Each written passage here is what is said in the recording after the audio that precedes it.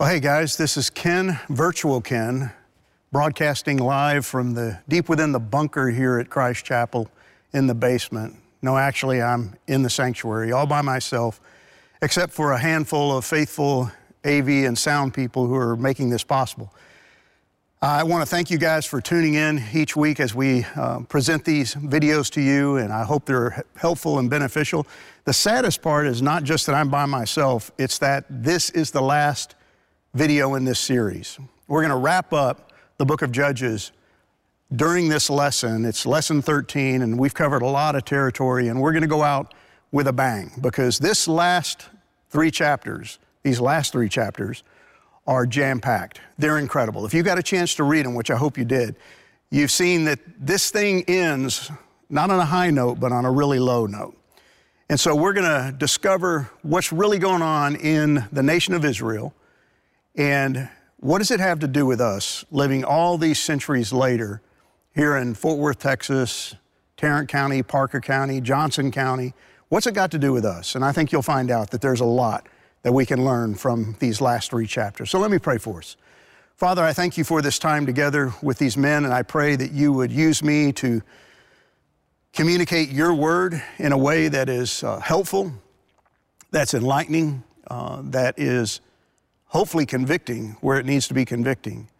But Father, I also pray that we would be encouraged by what we hear because it's ultimately all about you, all about a God who loves us, who is fully in control, who knows exactly what's going on in our lives, around our lives, in our world, just as you did back during the days of the Judges.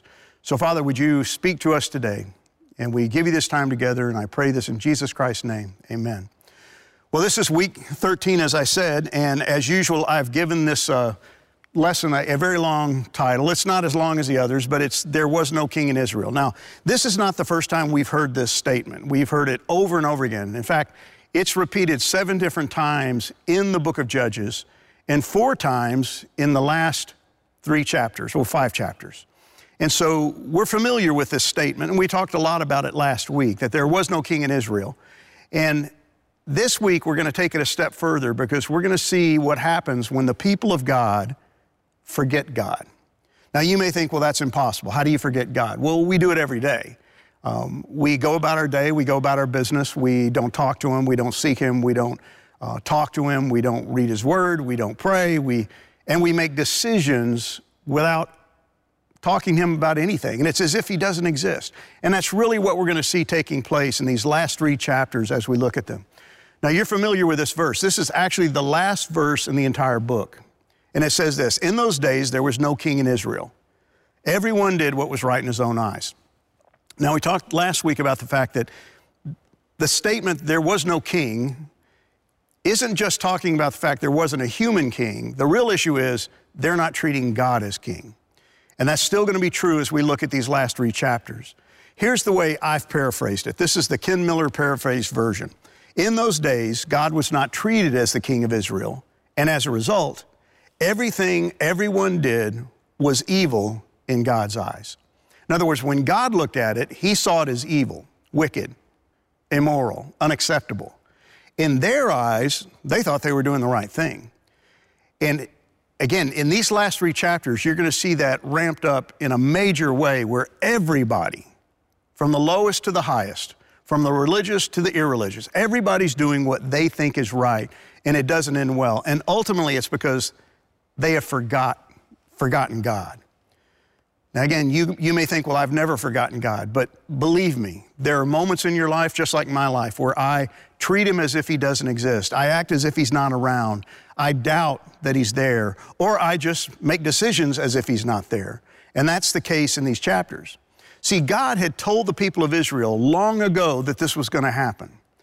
He wasn't surprised, He wasn't caught off guard, and He knew that the time would come when they would forget Him. And as a result of forgetting Him, they would become unfaithful to Him. Now see, that's always the danger. When you forget God, when you leave Him out of the equation, you will become unfaithful to God. Because if you're not thinking about Him, you won't realize that you're being unfaithful. You'll just go about your day doing what you think is right, but all the time acting as if He doesn't exist. So this idea of forgetting and unfaithfulness, again, goes all the way back to the book of Deuteronomy. Now, Deuteronomy was written by Moses to the people of Israel when they were standing on the edge of the promised land, waiting to go in. And he was directing them. He was instructing them about, hey, when you go in, here's what you need to know. You need to be really careful. Listen to what he says to them. Beware that in your plenty you do not forget the Lord your God and disobey his commands, regulations, and decrees that I'm giving you today. For when you have become full and prosperous and have built fine homes to live in, and when your flocks and herds have become very large and your silver and gold have multiplied along with everything else, be careful. Do not become proud at that time and forget the Lord your God who rescued you from where? From slavery in the land of Egypt. See, here's Moses who led them from Egypt and got them to the promised land 40 years later. He's telling them, hey, when you get in, it's not if, it's when. When you get in and you're blessed by God and all these great things happen, be careful that you don't forget God. See, God knew they were going to be prone to forgetfulness. As a matter of fact, it goes on in verses 8 through 11 in Judges chapter 2. Here's what Joshua, remember, he was the guy who led them in. Moses didn't get to go in. Joshua takes them into the land. He helps them conquer most of the people in the land, but then he's about to die. And here's where it ties back into the Deuteronomy 8 that we just read. Joshua the son of Nun, the servant of the Lord, died at the age of 110 years old. And they buried him within the boundaries of his inheritance in Timnath-Heres, in the hill country of Ephraim, north of the mountain of Gaash. And all that generation also were gathered to their fathers. And there arose another generation after them who did not know the Lord or the work that he had done for Israel. Now, we've looked at this passage before in week 2. It's not that they didn't know God, it's that they had basically forgotten him. He had become out of sight, out of mind. See, this is a new generation. They didn't come out of Egypt. They didn't wander through the wilderness. They were born after that. And so the older generation dies, and this new generation arrives on the scene, and they have forgotten God. Part of it was because their parents didn't tell them about God. They didn't tell about all the wonderful works of God. And so they began to see this God, Yahweh, as a relic, a leftover from their parents' generation. Well, that's your God. He did great things for you, but he doesn't do those great things for us. And that's going to be a real problem as we see in these chapters. Because as they go into the land, they're in the land, they've conquered most of the land, they begin to discover all these other gods. There's not just Yahweh, there's Moloch, there's Baal, there's Ashtoreth. There's so many other gods, and we've seen in previous chapters how even the judges were prone to worship false gods. So they have all these wonderful options that they can turn to other than Yahweh, and they begin to forget him. And they begin to chase after other gods, other hopes, other sources of help. And yet, here's what God said in Deuteronomy through the lips of Moses.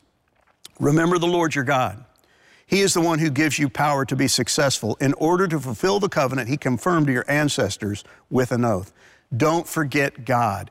Don't leave him in the past, because he is the only key to your success.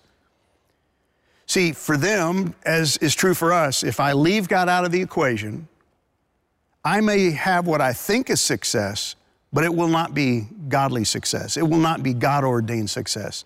It may be human success. I may have things that I think I want and I get, but they will never bring me what God desires for me. And that's so true of the people of Israel during this period of time. So no king. Here's the problem with not having a king, and especially God as your king. It became a moral free-for-all. Everybody was doing what they thought was right.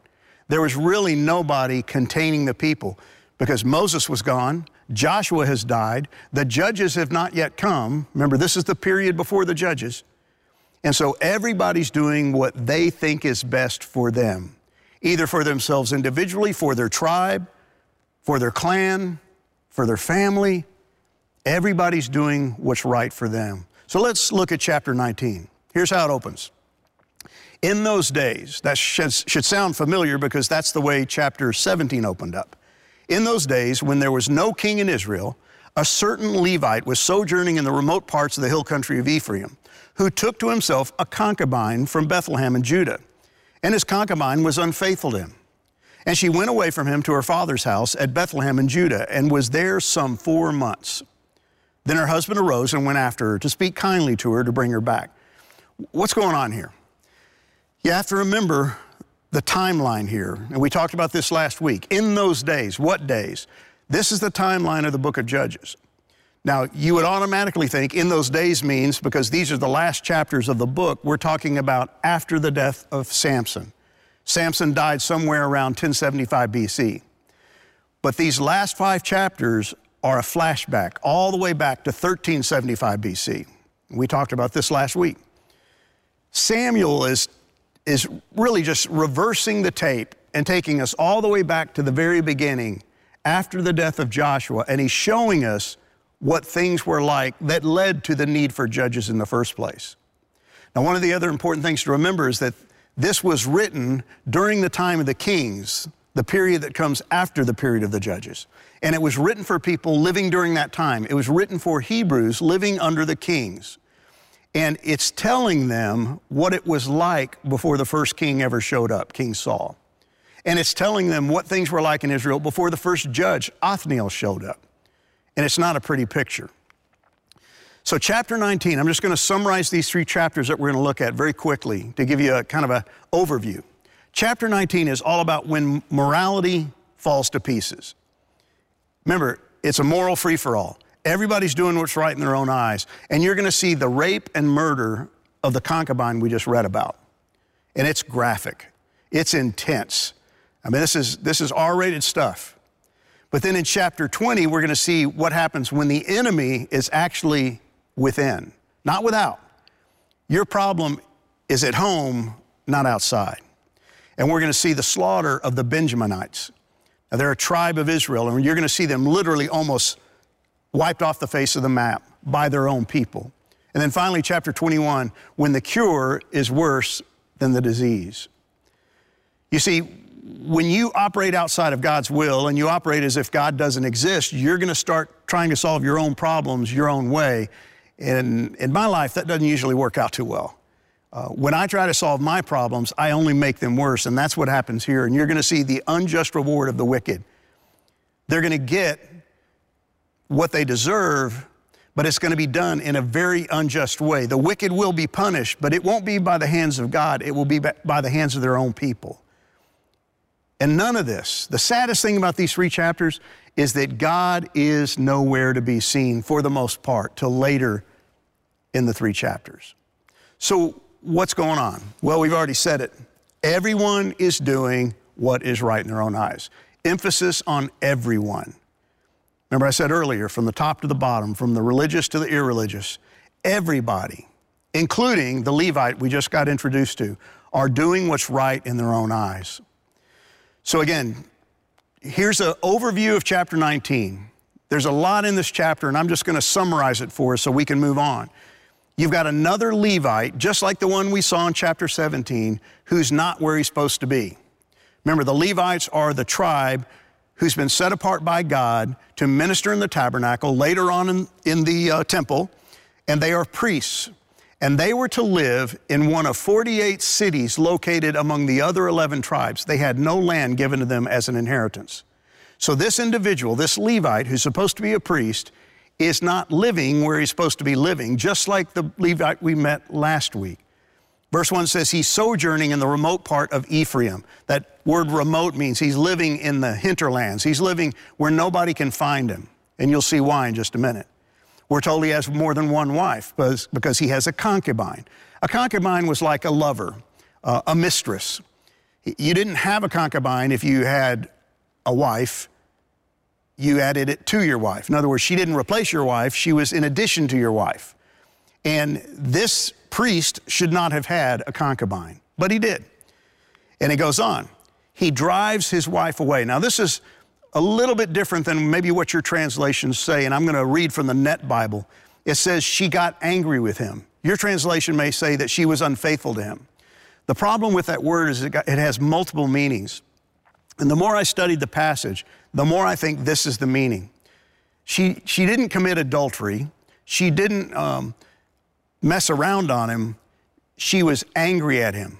And I think the text will support that. She was so angry that she left him. She was angry because of the way he treated her. And you're going to see this guy, this Levite, did not treat his wife well, his concubine. And so that's going to add to the story. It's going to take 4 months. Now think about this, 4 months until he actually goes to search for her. That's a long time, guys. If your wife left you and it took you 4 months to go find her, I would say there's something seriously wrong with your relationship with her. And that's exactly the problem here. It says her husband arose and went after her to speak kindly to her and bring her back. He's going to try to win her back over. Remember, the other Levite took a goat, or actually that was Samson, took a goat to his wife, trying to win back her affections. I don't know what this guy tried, but he went 4 months later trying to win her back with kind words. But his father-in-law, and this is where it gets interesting, when he arrives at her father-in-law's house, his father-in-law greets him kindly, but will not let him take his daughter. Now, why? I think it's because of the way he treated this man's daughter. And so he protected her. And multiple times he's going to delay the departure of the two of them. He's going to keep getting him to stay, drinking with him, eating with him. He's delaying the process of them leaving so that he can protect his daughter's life. It says in verse 7, his father-in-law pressed him till he spent the night there again. And again, he's going to delay him for days before he leaves and takes his concubine home. And when he finally leaves, he leaves at dusk. Now, why is this important? Because he's going to have to travel when it's almost dark, which was a dangerous thing to do in that day and age. It says, behold, now the day has waned toward evening. It was near dark before he, his servant, and his concubine started heading home to Ephraim from Bethlehem. So as they go along the way, his servant says, hey, it's getting dark. We need a place to stay. Let's stay in Jebus. Now, Jebus is the name of Jerusalem. It's the original name of that city. At this point in time, Jerusalem is not an Israelite city. It's a pagan city. And so this servant, they've gone about 6 miles. It's already starting to get dark, and he says, hey, let's just stay here. It's near, it's close, it's getting dark. Let's seek shelter. He says, come now, let us turn aside to the city of the Jebusites and spend the night in it. Now keep in mind, this is important to the story. This is a Jebusite, a non-Israelite city. And the servant is saying, let's stay there. But the Levite responds, no, I'm not going to stay there. Here's what he says. We will not turn aside into the city of foreigners who do not belong to the people of Israel, but we will pass on to Gibeah. Now, Gibeah was an Israelite city. Now, you get what's going on here. The Levite is saying, I'm not staying in a pagan city. That's not safe. We're going to stay in an Israelite city, and that's going to set up a contrast here that is incredibly important to the story. This sounds like wisdom, right? This sounds like the right thing to do. Don't go stay in a pagan city, stay in an Israelite city. But you'll see things don't go well. So what happens? They arrive in Gibeah, the sun's going down, and no one will let them stay in their home. Nobody invites them in. These are Israelites. He's an Israelite. He's a Levite. He's got his servant and his wife with him, and no one will show them hospitality. No one took them into his house to spend the night. And then along comes an old man who happens to be an Ephraimite, and he greets them, and he takes them in. He says, peace to you. I will care for all your wants. Only do not spend the night in the square. Now, this guy's words are prophetic. He is making a prophetic statement, and he doesn't even know it. But he knows the city really well. And he says, man, whatever you do, don't spend the night in the square. It is not safe. Now, again, this is an Israelite city. These are people of God. And yet this Ephraimite, another Israelite is saying, man, whatever you do, don't stay in the square because it will not be a good time for you there. And if you know anything about the scriptures, this is where this story takes on a flavor that reminds you of something. And we're going to see that Samuel, who's written this, is going back into the Old Testament to the book of Genesis in the Pentateuch, the very first book of the Bible, and he's borrowing from, he's literally plagiarizing a story from the book of Genesis. Listen to what it says in verse 22. As they were making their hearts merry, behold, the men of the city, worthless fellows, surrounded the house, beating on the door. And they said to the old man, the Ephraimite, the master of the house, bring out the man who came into your house that we may know him. Now, I shouldn't have to tell you this, but that word know there isn't talking about that we might get to know him, that we could become his friend. We're the welcoming committee for Gibeah. No, that word is the same word used in the Old Testament when it talks about Adam knew Eve, had sexual relationships with Eve. They want to have sex with this man, the Levite. These men are homosexuals. These men are sodomites. And they are banging on the door, and they want this Ephraimite to give that man to them so that they might have their way with them. Again, that should remind you of something. So what I've done, and this is in your handout that you can download, but just take a look between Genesis chapter 19 and Judges chapter 19. And Samuel, the author of this book of Judges, is borrowing from the Genesis 19 account in order to tell the story of what's going on in Gibeah that night. You see in verse 4 of chapter 19 of Genesis, the men of Sodom, both young and old, all the people to the last man, surrounded the house. Well, look at Judges 19. The men of the city, worthless fellows, surrounded the house. Go back to Genesis. Where are the men who came to you tonight? Bring them out to us that we may know them. You have the same phraseology in Judges 19, verse 22, that we may know him. It's a parallel story. Verse 7 of Genesis 19, I beg you, my brothers, do not act so wickedly. This is Lot begging the men of his city to not do what they are trying to do. In his case, the men he's protecting are angels sent by God who look like men. Well, what happens over in Judges 19? The Ephraimite says, no, my brothers, do not act so wickedly. Don't do this. You see the parallels going on here? Verse 8 of Genesis 19, behold, I have 2 daughters who have not known any man. Let me bring them out to you and do to them as you please. This is Lot, the nephew of Abraham, offering his daughters to these men in order to protect these 2 men in his home. Everything about this should be egregious to you. It should rub you the wrong way.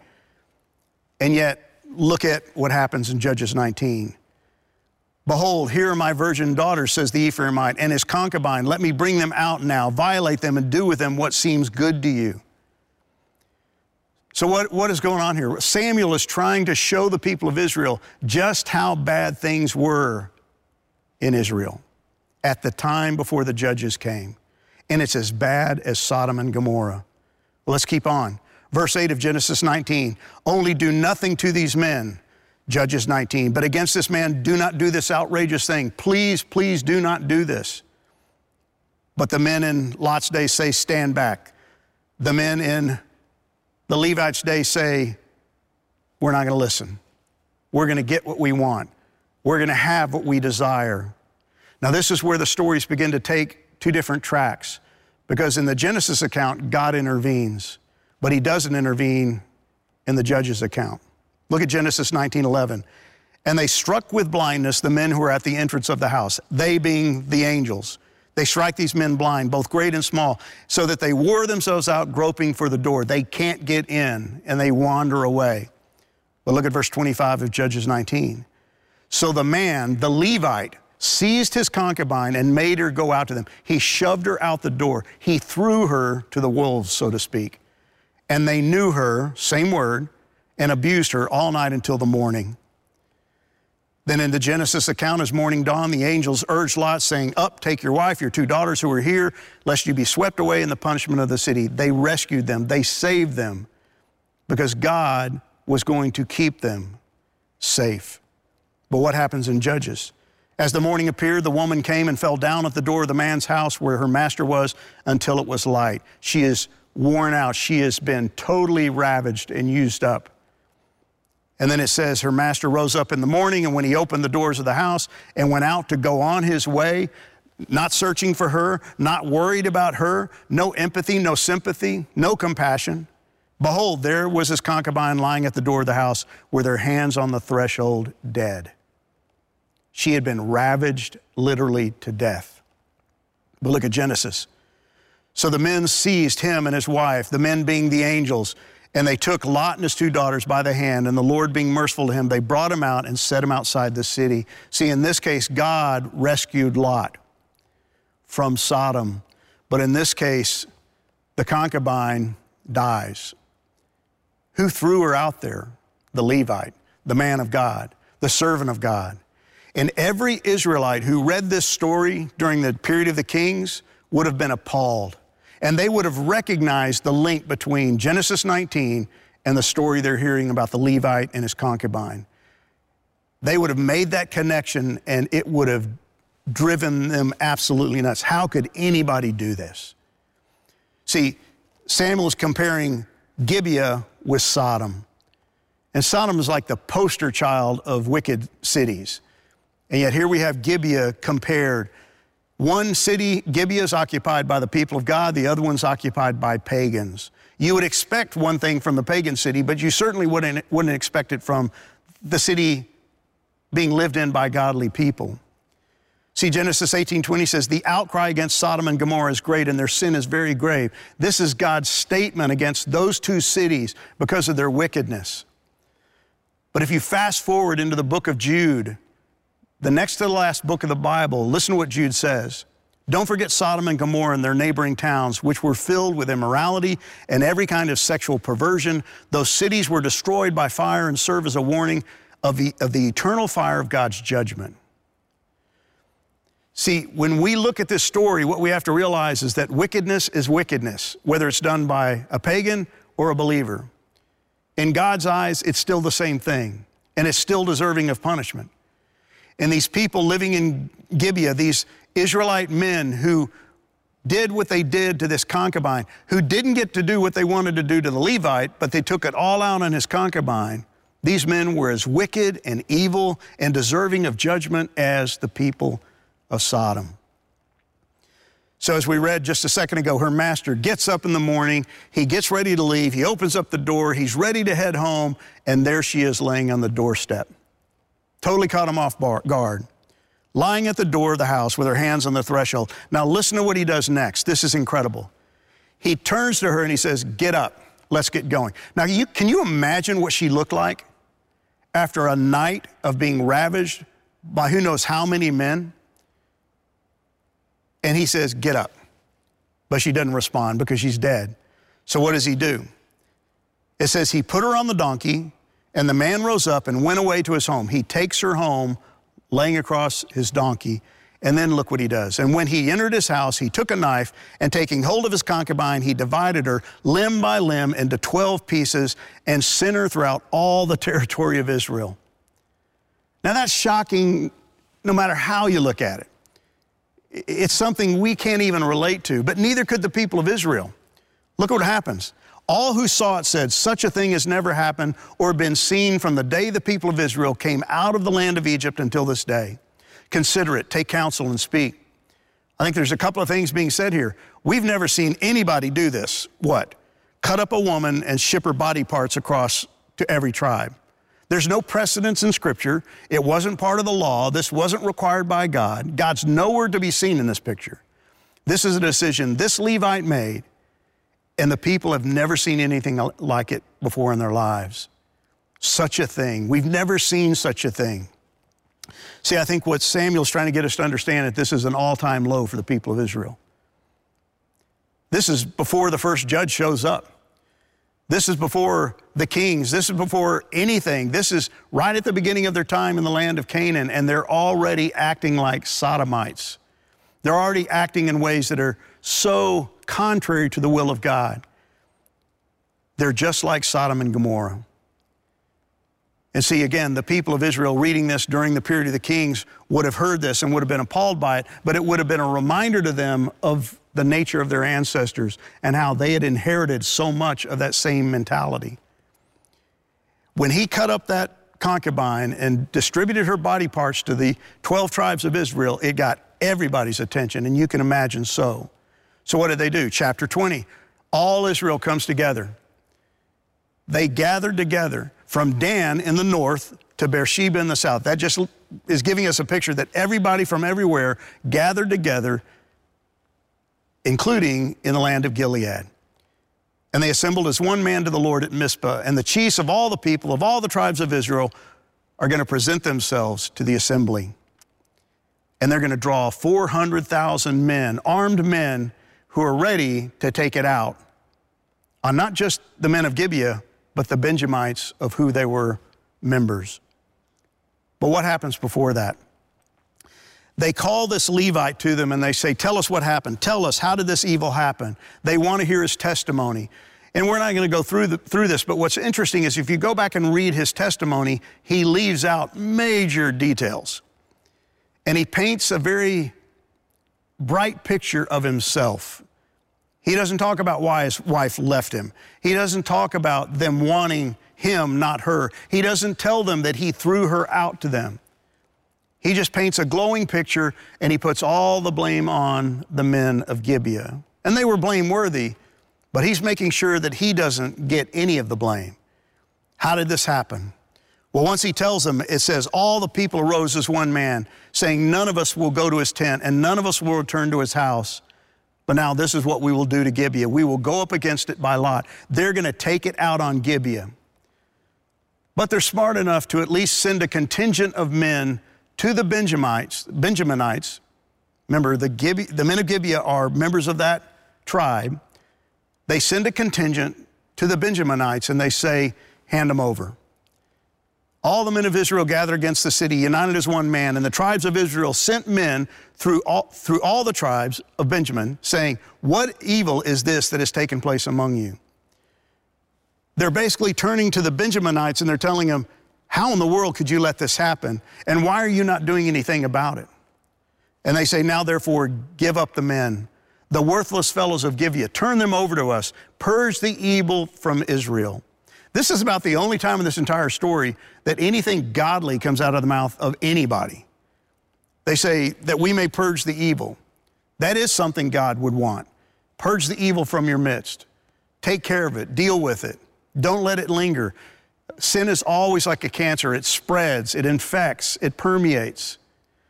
But the Benjaminites would not listen to the voice of their brothers, the people of Israel. They refused. They go, no, we're not going to do it. We're not going to turn over these perpetrators. We're going to protect them. So what happens? Civil war. War breaks out between the tribes of Israel. Now get the picture. 11 tribes against one. The tribe of Benjamin was one of the smaller tribes. And yet they're going to go to war, and we're going to find out later, there's about 27,000 of them against 400,000 Israelites. Now you would think this is a lopsided battle. This is going to go in the favor of the Israelites. They're going to conquer them quickly. They're going to wipe them out, but that's not what happens. What's really interesting in the story, though, is the Levite begins acting like a judge. He's not a judge. He's a man of God, but he's not living for God. He's not acting as a priest. He's not living in one of the priestly cities. And yet he calls the people and he calls them to go to battle against the enemy. But here's the sad part of this story. This guy's calling them to fight the Benjaminites, fellow Israelites, not Canaanites. Now, what happens when we move into the period of the judges? We saw the fact that some of those judges actually killed their own people for all the wrong reasons. So this guy kind of sets the precedence of what we see happening later on in the book. You see, he's left God out of the picture, just like they're going to leave God out of the picture, and everybody's going to continue to do what they think is right. He thinks he's doing the right thing. He's seeking revenge on the Benjaminites, but he never seeks God's will in it whatsoever. Everybody's in freelance mode. What do you want to do? We'll do it. Here's what I think we ought to do. Everybody's acting as if they're God, but never seeming to think what God would have them do. See, as we move through the story, what we see is that God becomes nothing but a tool to meet their agenda. And that's a dangerous thing for any follower of God, any believer in Jesus Christ to do, is to use God as a tool for your agenda. To pray for him for the things you want, but never asking him what he would want. Is this your will? But that's exactly what these people do. And there's going to be 3 battles. And I think this is fascinating because, again, I think 400,000 to 27,000, it ought to be over in a heartbeat. But they go to battle.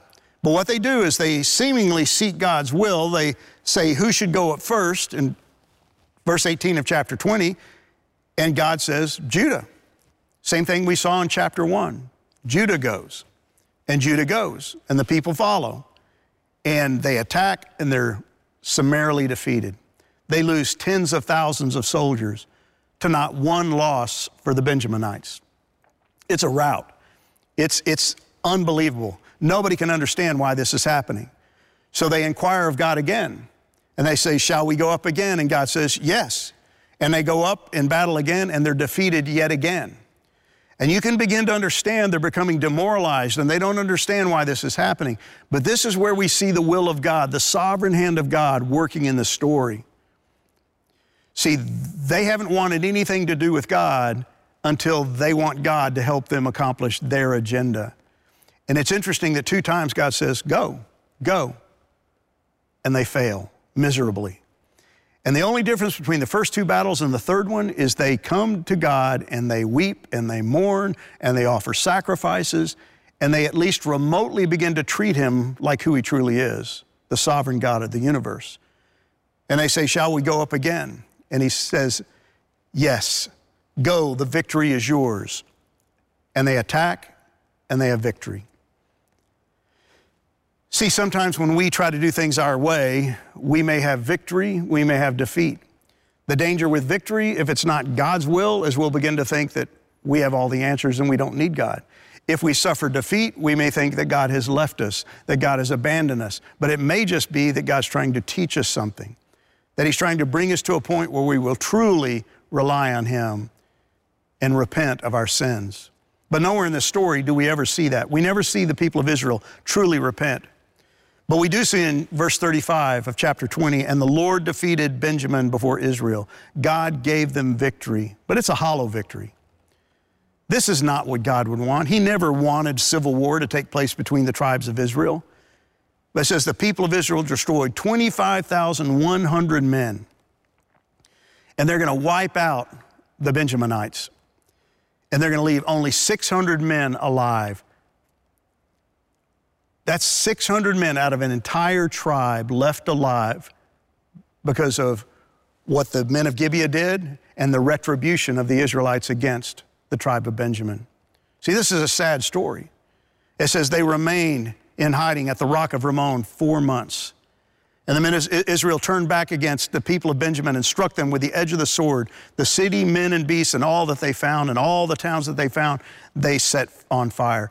What happens here is they let the 600 go, and they go back and they kill every man, woman, child, beast that belonged to the Benjaminites. They wipe them out. They destroy every one of their cities. It is over-the-top revenge. Well, that causes a problem.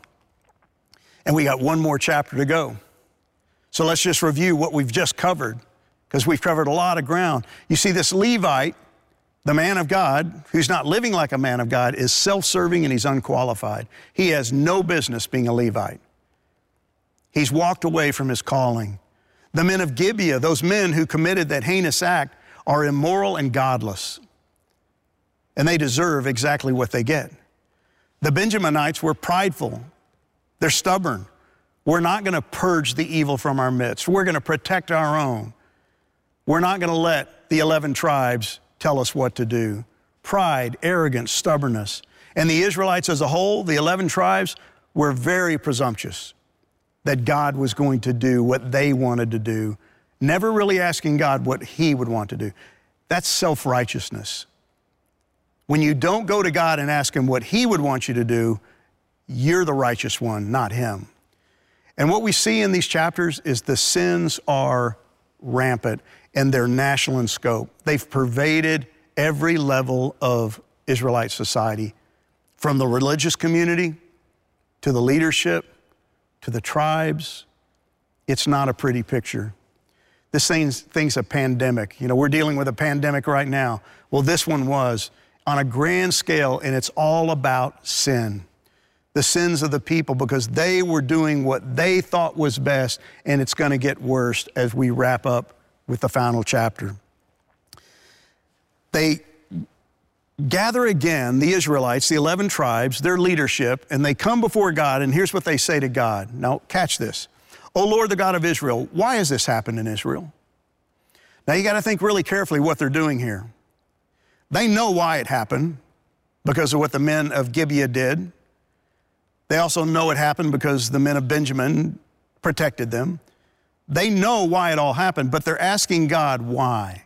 You ever ask God why? I guarantee every one of you during these last 2 to 3 weeks have been asking, why, God? Why is this happening? Why is our country suffering? Why are you doing this? See, that's a natural response, but what you have to understand is that they're not repenting for what they've just done. They're blaming God. They're saying, God, why did you do this? Why did you let this happen? Why did you let the men of Gibeah do this? Why did you let the Benjaminites do this? Why have you let this happen? It's a dangerous thing to shake your fist in the face of God and say, why? And blame Him. Is God sovereign? Yes. Is God in control? Yes. But much of what we suffer as individuals, as families, as a nation, is due to our own sin. Now, I'm not saying that this pandemic is caused by man's sin. It's because we live in a fallen world. But I am saying this, that it's dangerous for us to play God and blame God for something that we have actually caused. And so what they do is they begin to come up with their own solution. See, they had 600 Benjaminites left, and now they're grieving that they wiped out everybody. They wiped out all of the women, so they have no wives, so they can't perpetuate their clan, their tribe. And they're going to lose one of the tribes, one of the 12 tribes of Israel, because they took it upon themselves to slaughter every man, woman, and child within the Benjaminite clan. And they had sworn an oath that none of the 11 tribes are going to let our daughters marry these men. So they were in a jam. They were in a pickle. So what do we do when we get into a pickle? We come up with a plan. They came up with plan B.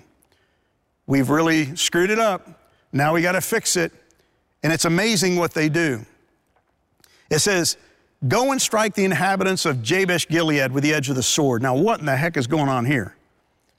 Well, there's a little meeting that they have trying to figure out what are we going to do with 600 Benjaminites who don't have wives. We've sworn we're not going to give them our wives. So they take a poll and they try to find out, is there any city among the 11 tribes that didn't come to war when we fought the Benjaminites?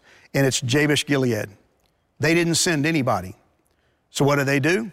It says, they strike the city with the edge of the sword, also the women and the little ones. This is what you shall do. Every male and every woman that is lain with a male you shall devote to destruction. And they found among the inhabitants of Jabesh Gilead 400 young virgins who had not known a man by lying with them.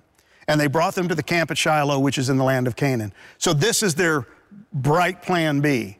We're going to wipe out another city, and we're going to take their virgins, 400 virgins, and we're going to give them to these 600 Benjaminites. But see, it's going to get worse. And every time you and I try to solve our problems in our strength, with our wisdom, it always gets worse. And that's exactly what we see here. See, they only got 400 potential wives. What's the problem? There's 600 Benjaminites. So 200 guys are left out. So they come up with plan C. That's what you always do, right? Come up with plan C. I can still make this work. And this one gets really weird in my eyes. What they do is they tell the Benjaminites there's going to be a festival coming up that all the tribes are going to participate in. And we want you to be in hiding, and when the young women come out to dance. And this festival, we're not sure what it was. It doesn't sound like one of the festivals ordained by God. It sounds more like a pagan festival. But when these women, these young virgins come out to dance, you are to steal them. Stay in hiding. When they come out to dance, steal them. Who are they stealing them from? The 11 tribes of Israel. So this is the Israelites recommending to the Benjaminites to steal women from their own tribes, and they had all said, we're not going to let you have our wives. See, this is plan C, and it's getting really squirrely really fast, and that's exactly what they do. But they tell the Benjaminites, don't worry, we know people are going to be upset. The fathers and the brothers of these young women are going to get upset, and when their fathers and their brothers complain to us, we will say to them, grant them graciously to us, because we did not take for each man of them his wife in battle. In other words, we didn't steal them as plunder in battle. Neither did you give them to us. You didn't break your oath. And the people of Benjamin did so and took their wives according to their number from the dancers whom they carried off. Then watch what happens. Then they went and returned to their inheritance and rebuilt the towns and lived in them. The 600 men now have their 600 wives, provided for them by the very people who wiped them out to begin with, and they go home and they began to rebuild their cities and their livelihoods. What about the people of Israel? They depart from there at that time, every man to his tribe and family. They went out from there, every man to his inheritance. Everybody went back home. Remember, this is in 1375 BC, at the beginning of the period of the Judges, and it sets the stage for what's to come. This is how bad it is when Othniel shows up on the scene, the very first judge. And then, of course, it closes, in those days there was no king in Israel. Everyone did what was right in his own eyes. See, this is the key to the whole book, right? This is not only the key to the whole book of Judges, it's the key to the whole book of the Bible. That when men do what is right in their own eyes, and they reject God as God, and they reject the Son of God as the salvation provided by God for the sins of mankind, it never turns out well. And we always end up doing what's right in our own eyes. So here's your discussion questions for this week. And I know you can't get together, but I would encourage you to get on the phone, talk with one of your table mates, table shepherds, use Zoom, use one of the many technologies available to you that we've sent to you, and get together with your guys virtually and talk about these. Talk about these questions with your family, with your wife. But here's the first one.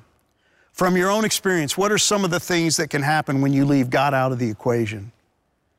When you just choose to decide that I'm going to do life without Him, I'm going to make decisions without Him, I'm going to come up with plan A, plan B, plan C without God.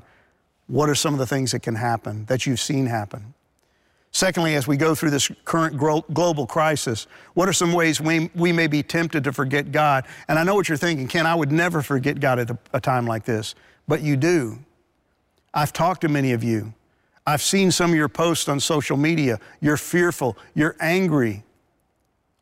And when you have fear, you've forgotten your God.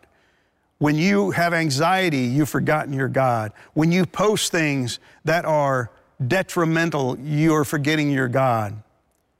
So again, what are some ways you've been tempted to forget God? Are you getting up and spending time in the Word? Are you watching these videos? Are you studying? Are you praying? Are you filling your mind with the truth of God's Word through music and through the Scriptures? Finally, I want you to spend some time reading Isaiah 55, 6 through 9. Why are these verses so relevant to our current circumstances, and how should we respond to them? Would you pray with me? Father, thank you for this time together. Thank you for this incredible book. I am so grateful that you led me to study it and that I've been able to teach it to these men, and I pray that you would take these final 3 chapters and bring them alive in our lives. Help us to realize, Father, that we too can be guilty of forgetting you, setting you aside, forgetting that you're all powerful, forgetting that you're all sovereign, forgetting that you have all things in your hands and you're not worried. And may, Father, we trust in you more than we trust in science, and more than we trust in the media, and more than we trust in the government. May we respect those things. They're provided by you, but Father, our ultimate hope has to come from you. And so, Father, bless these men, bless their families, keep them whole, keep them well, keep them safe in the days, the weeks, the months ahead. And we pray all of this in Jesus Christ's name. Amen.